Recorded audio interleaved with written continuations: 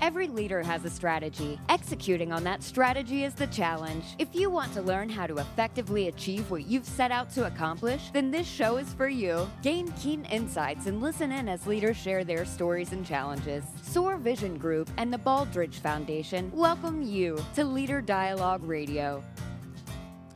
And hello, everyone, and welcome to Leader Dialogue, brought to you by SOAR Vision Group and the Baldrige Foundation. We are broadcasting live from the Subaru of Gwinnett studio inside the beautiful Sonesta Gwinnett Place Atlanta Hotel. And I'm Mike Salmond with Business RadioX, filling in this week for the vacationing Duffy Dixon. We think Duffy's in Florida, enjoying her time there. No, she's in California, actually. So she's getting back at you, Ben, for being gone to Hawaii weeks ago. Well, I'm glad she can get away. That's great. That means I'm next. Just getting that out there. That's something to look forward to, Jennifer, and I'm sure Duffy's listening right now as we speak. But we want to thank everybody out there for joining us. And let me introduce you to some of the voices you just heard, our two exceptional leaders with SOAR Vision Group. Ben Sawyer is the Chief Executive Officer with over 30 years of executive leadership experience.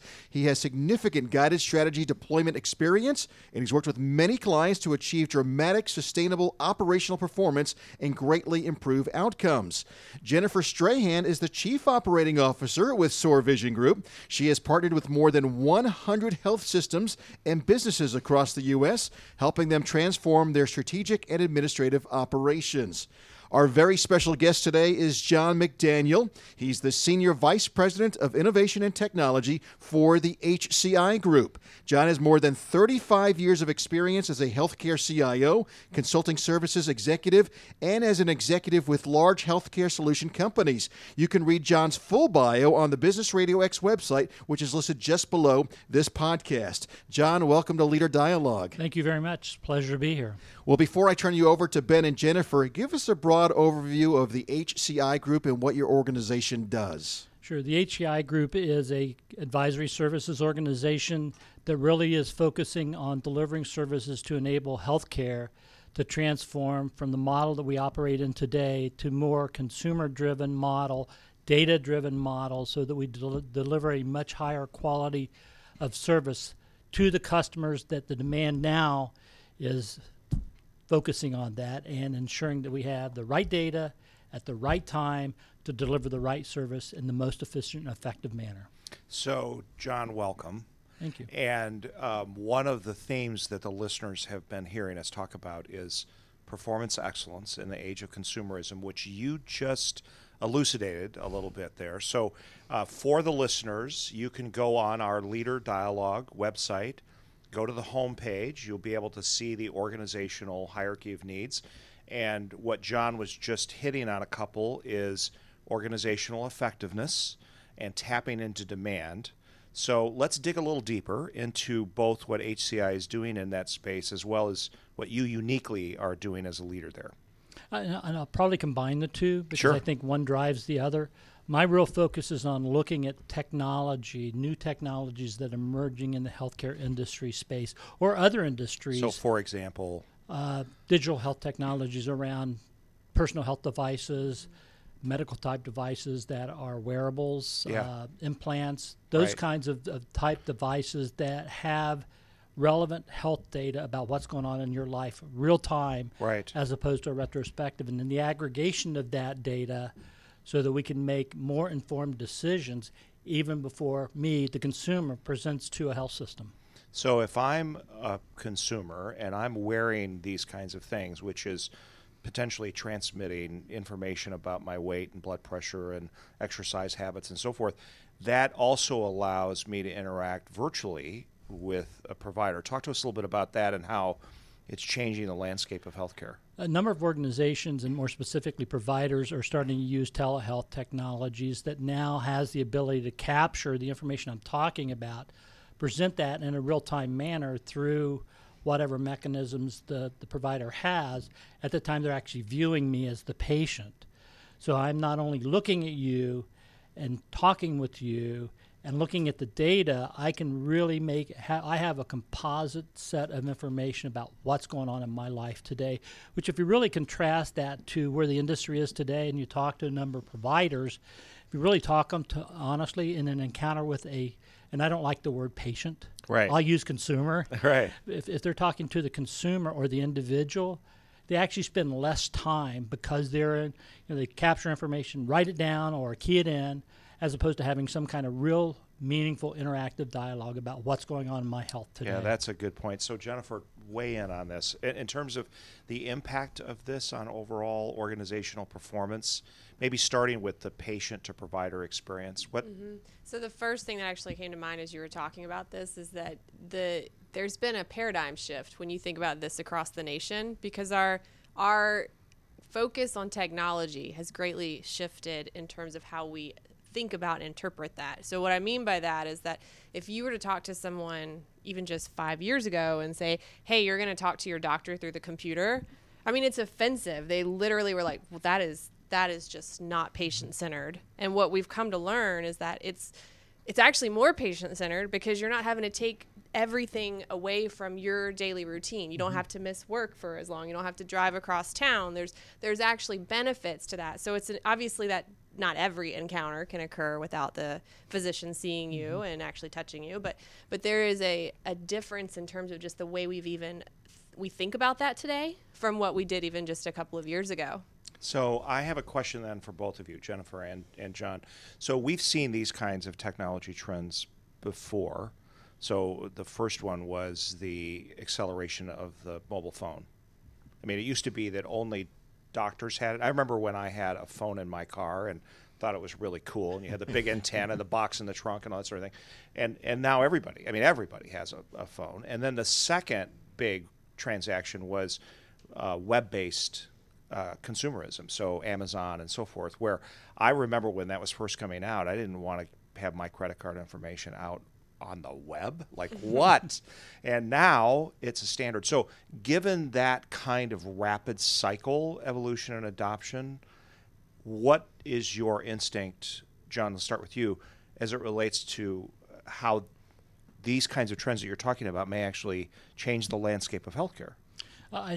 First of all, that's insightful. And I think what has really driven the change in healthcare toward more of a virtual care model or telehealth model has been the mobile phone. Who doesn't FaceTime today? And as you get more and more comfortable with that, you think, well, if I can interact with siblings or family members, I can interact with the physician that way. And it's interesting, there was a number of surveys have been done primarily focused on a large demographic of elderly people, asking, how would you prefer to interact with your physician? Would you like to sit in an office with 200 other sick people and wait for 4 hours and then see the doctor for 15 minutes? 90% of people, even my age, 60 and over, said, I would rather interact through some kind of virtual solution. So I see that's really what's fueling it. And in the U.S., I think it's 1.5.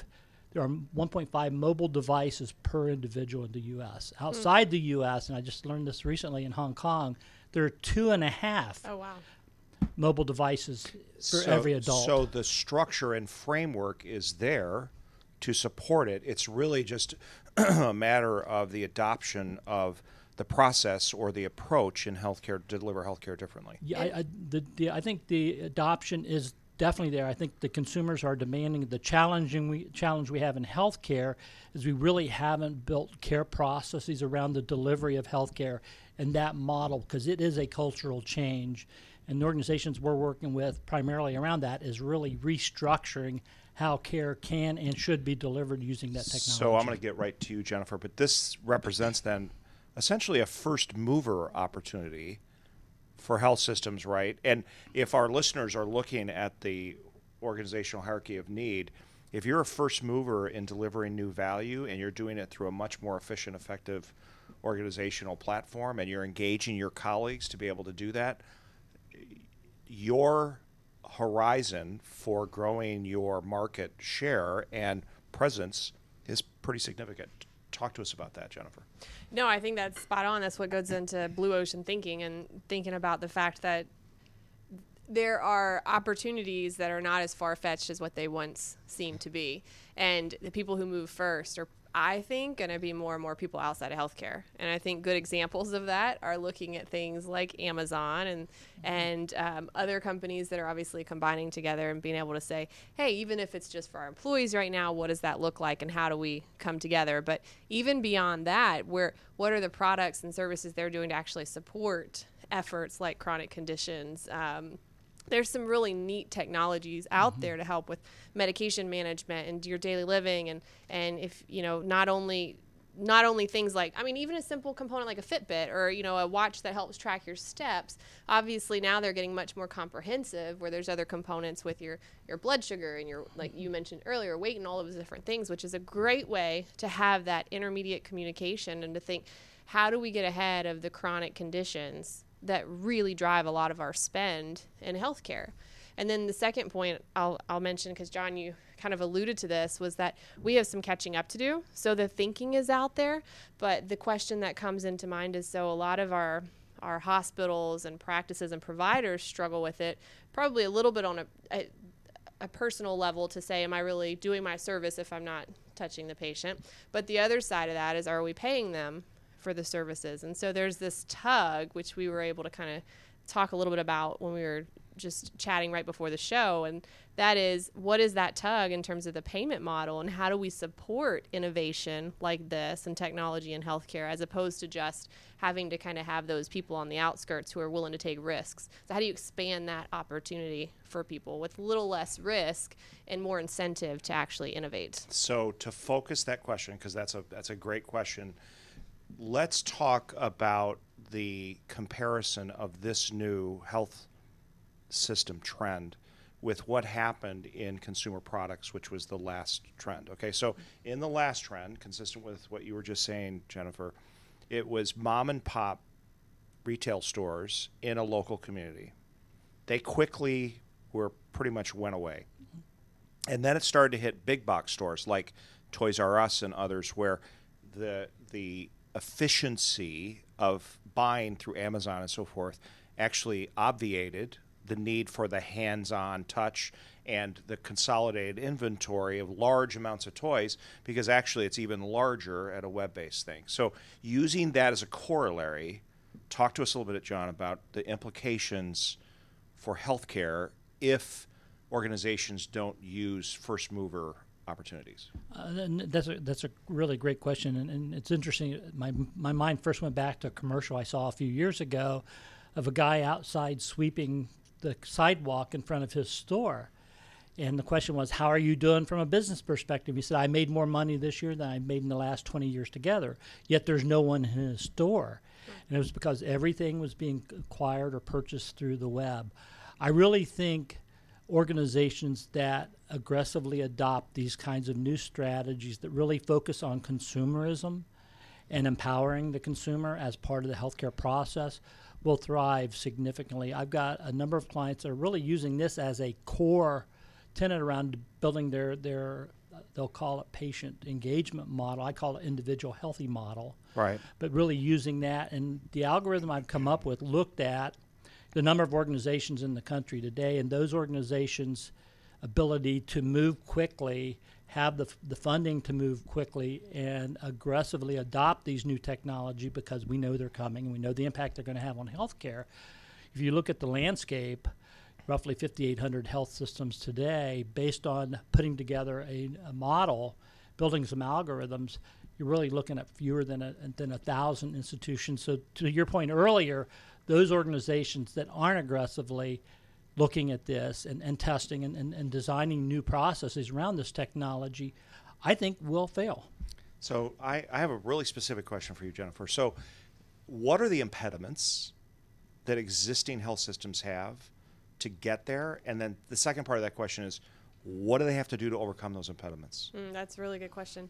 I think there are several components. One, I think we often underestimate how significant this one is, and that's just culture, and that people become very comfortable in what's known, and sometimes the unknown is very scary for people. So it's just easier to do what you've always done And sometimes we don't know what we don't know, right? So we don't know how the market will react. And it's very hard to put yourself out. It's like dating, right? It's hard to put yourself out there if you're fearing rejection. It's the same concept when you're actually in the market, and it's a business model, whether you're a small business or a large business. Now, obviously, there are different levels of risks depending on the size of the organization. So I'd say for example, rural health areas where their community hospitals are much smaller and have much lower margins perhaps, and there are some very successful areas as well, but it's a higher risk, right? So culture is one piece.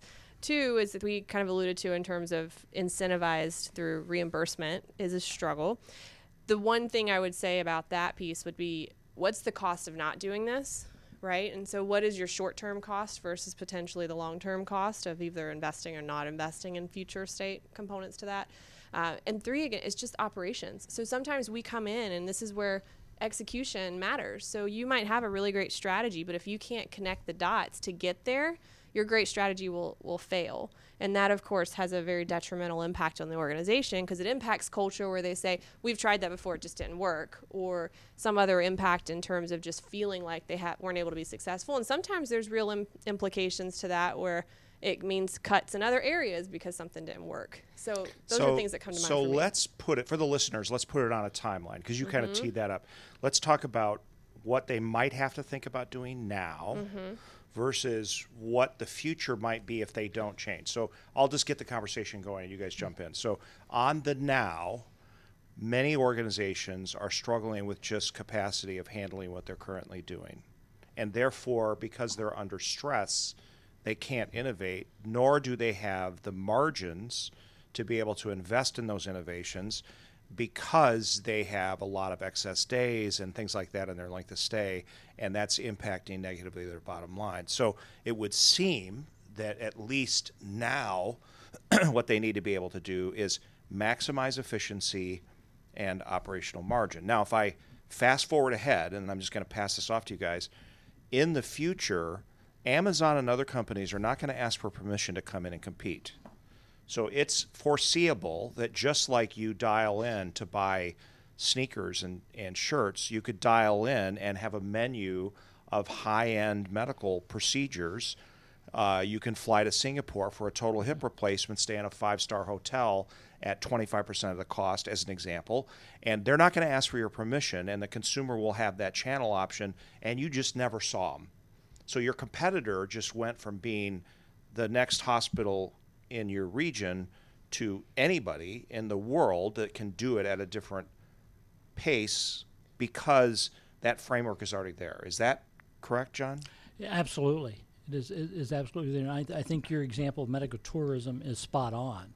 It's because a number of individuals for very costly procedures have that option today with three things resulting. One, a lot less costly. Secondly, because it's demonstrated high quality care, in some cases or most cases, higher level of care. And thirdly, it's patient or customer satisfaction. So from a technology standpoint, I mean, you're the expert there. What do organizations need to be thinking about as kind of the framework to bridge this gap between now and the future? Like, what should they be thinking about and investing in? And then as soon as you're done, Jennifer, let's talk about what does that mean operationally? Like, how do they accommodate the technology into the operation, right? That's a great question. What I typically do is advise our clients to obviously start small. What I suggest is that you establish an innovation organization or an innovation center. You bring these new technologies in, and my suggestion is you don't acquire them. You partner with the organizations, because as these technologies are being developed, those developing organizations are looking for partners to build this out and prove it, that it works. So they're looking for a proof of concept. So let me see if just for listeners, let me see if I'm summarizing this right. So it's kind of like an organization establishes a Renaissance Center, an innovation center, call it what you want, and they're doing it through collaborative or innovative partnerships with the vendors that are producing this technology, both to reduce cost as well as to recognize that the technology is changing so rapidly that if you bought it, it's aged almost. Okay. Is that correct? That's correct, and I'll give you a specific example. As mentioned in the introduction, I was a CIO at a very large organization in Atlanta, and we were very innovative, and we were looking at a problem where we had multiple facilities and yet physical copies of medical records that had to be shipped around wherever the patient was presenting. So we looked at the problem and said, look, we think we can build something that solves this. Not us, because we're not builders and we're not developers, but why don't we find a partner that can work with us in building out? Long story short, we created the first multiple health system clinical repository in the country here in Atlanta for less than $25,000. Wow. Through being very creative in building out the Innovation Center, which we didn't call it an Innovation Center then because that was a relatively new term, but just kind of a design center where we brought organizations in and developed the product. And the important thing that really helped, though, is the individuals that were going to be using that technology were part of the design process, which led to early adoption. Got it. So human-centered design, right, connecting the user and the provider. So before we switch to the operational side of this, a lot of organizations will say, well, we have an EHR, like we have so isn't that enough? I love that, because in a lot of my speeches, the first question I ask when there are CIOs in the room is, how many of you have electronic medical records? And of course, under meaningful use, almost everybody raises their hand. I say, great, congratulations, you're now at step 0. What you now have is a set of information that's codified and discrete data, so that I can start to do analysis of that data and do more predictive wellness maintenance things than we've done in the past. EMR is a retrospective view of what has happened to me in the past. I can take that data, merge that with other data, and do much more in figuring out what might be going on in my life today from a health perspective. As Jennifer mentioned earlier, try to manage chronic care. What a great tool to be able to say, hey, John's predisposed toward all these things. His blood pressure's going up, his weight's going up, his glucose is going up. Could be a diabetic prospect. Mm-hmm. If I can engage and manage that earlier, I may avoid chronic conditions. So this is something quite different than just the EHR. This is innovation. So operational implications, talk to us about that. Yeah, so I think the biggest thing we're missing when we think about the operational component is ease of access and ease of use. So, for example, hospitals, large systems spend a couple $100 million on new implementation of electronic medical records. Brings them a lot of value in terms of supporting documentation, but along with absolutely. But along with that comes significant number of administrative tasks that's required by physicians and nurses and care managers and non-clinical staff and every single aspect of care. And it's an interesting concept to think about. The reason technology came around in the first place was to make our lives easier. And so there's always this balance that we have to think about. And this is relevant for innovation. This is relevant for technology. It's relevant for a small business. If you think about an axis, you've got your X and Y axis. Pick your choice on which one goes where. But you have to balance risk and you have to balance the value you're bringing. So how much value are you getting from, or could you get from this technology or this innovation, whatever it is? And what's the potential risk and cost there in terms of risk of failure, risk of actual success as well? And thinking about timing of those things, how long will this take? And so I think you brought up a really good point, John, around start small.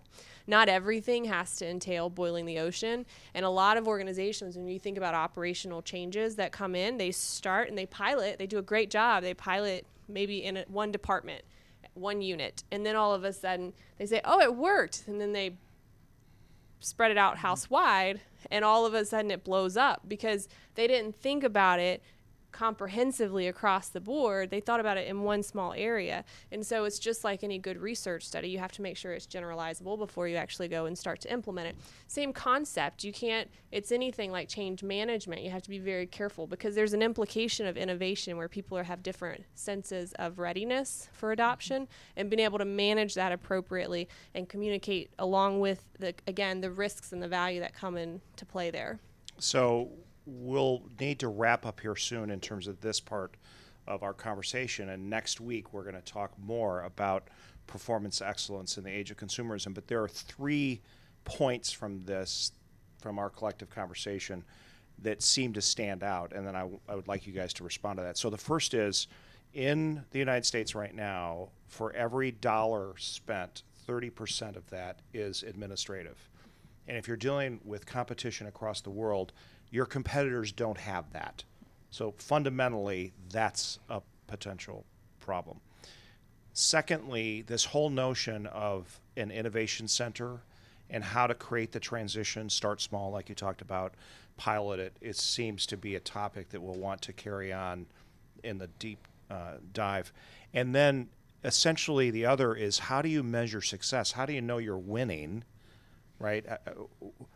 What are you using as essentially your roadmap or guide to say that worked, this didn't, and how do you then kind of adjust as you go? So a couple of thoughts. One is that we know in healthcare that different studies show that anywhere from 30 to 50% of our cost is actual waste. And yet it's almost 18% of our GDP. So if you think about it, it's about, I think it's like 17.5% now. So it literally means that almost 18 cents on every dollar you spend, no matter what you're spending it on, is going to healthcare. Now, it's really reassuring to know that about half of that is waste, right? That's not quite as exciting when you think about that. But the other side of that is other countries actually spend a lot of money, because you alluded to that piece. They just spend it differently, and they coordinate it differently. And it's interesting when you actually start to study the different approaches, and I know, John, you've done a lot of this as well, in terms of how they navigate regulatory standards, how they navigate their social support and chronic conditions and other factors that come into play when you think about general health. And so those are components when you look at administrative cost, that's a piece of it. But again, what's the cost of not keeping people out of the hospital, right? What's the cost of not having a healthy society? What's the cost on the economy in terms of people not being able to go to work? I mean, I know it sounds kind of pie in the sky, but it actually has a very broad impact when you think about the overall public health that comes into play with all of that. And so the last thing I just wanted to mention around that is there's a book, because we like to bring up books. So this is for you, Duffy. This is a book for you. It's called If Disney Ran Your Hospital. And there's a couple of components in there that I think are a little different than my personal opinion. However, the concept behind it is really good. And so when you go in and talk to nurses and other people in the hospital, they say, well, this is not Disney World, and that's not why patients are here. And they're almost offended. But on the flip side of that, if you think about medical tourism and other factors, why, patients don't want to be here. So why in the world not make it as good of an instance and a circumstance as possible, right? That doesn't mean, yes, they do have to leave at some point, but it's a bad experience when people go into the hospital. Nobody wants to be there. They're missing work. They obviously don't feel good. They're away from family. I mean, it's a hard time. So how do we make things how do we make care truly patient-centered? Right. And that means actually keeping them out of the hospital, and when they're in the hospital, making it as good as possible. Great point. So last word on this, John, and then we'll break, and hopefully you can join us for the next week's show. So, yeah, based on all this stuff that we talked about, how would you wrap it up for the audience today? I think the first thing I would point out, and Jennifer's right, we're about 18%, 17.5% to 18% of healthcare costs as part of our GDP. I would actually argue that it's a lot larger than that, because when you look at the impact of an individual that has a prolonged illness away from work, and that employer has to bring somebody in to supplement that individual's job, you should really be that should be factored in. Those are associated costs. They're associated costs, and they're significant, 5 to 10% more. Wow. So when you really think about it like that, we really need to get our arms around how we do a better job of keeping an individual healthy and at work. That's the first thing I think. The second thing is, I agree with the 30% to 50%, and a lot of it is waste.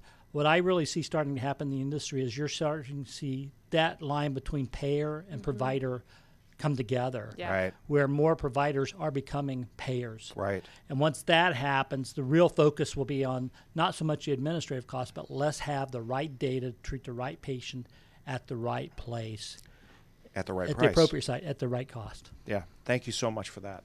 I know at the end of every show, Duffy always says what a fascinating topic. And as I sat here and listened to the show, I have to echo what she says. It really is fascinating, interesting with the technology. And I'm looking forward to next week's show and the deep dive as we get more into it and talk some performance excellence. And I may actually chime in with a few questions of my own as a consumer/patient. But, John, before we wrap up here, please share the website for the HCI Group for those that would like to find out more about your company. Sure. You can look up www.thehcigroup.com.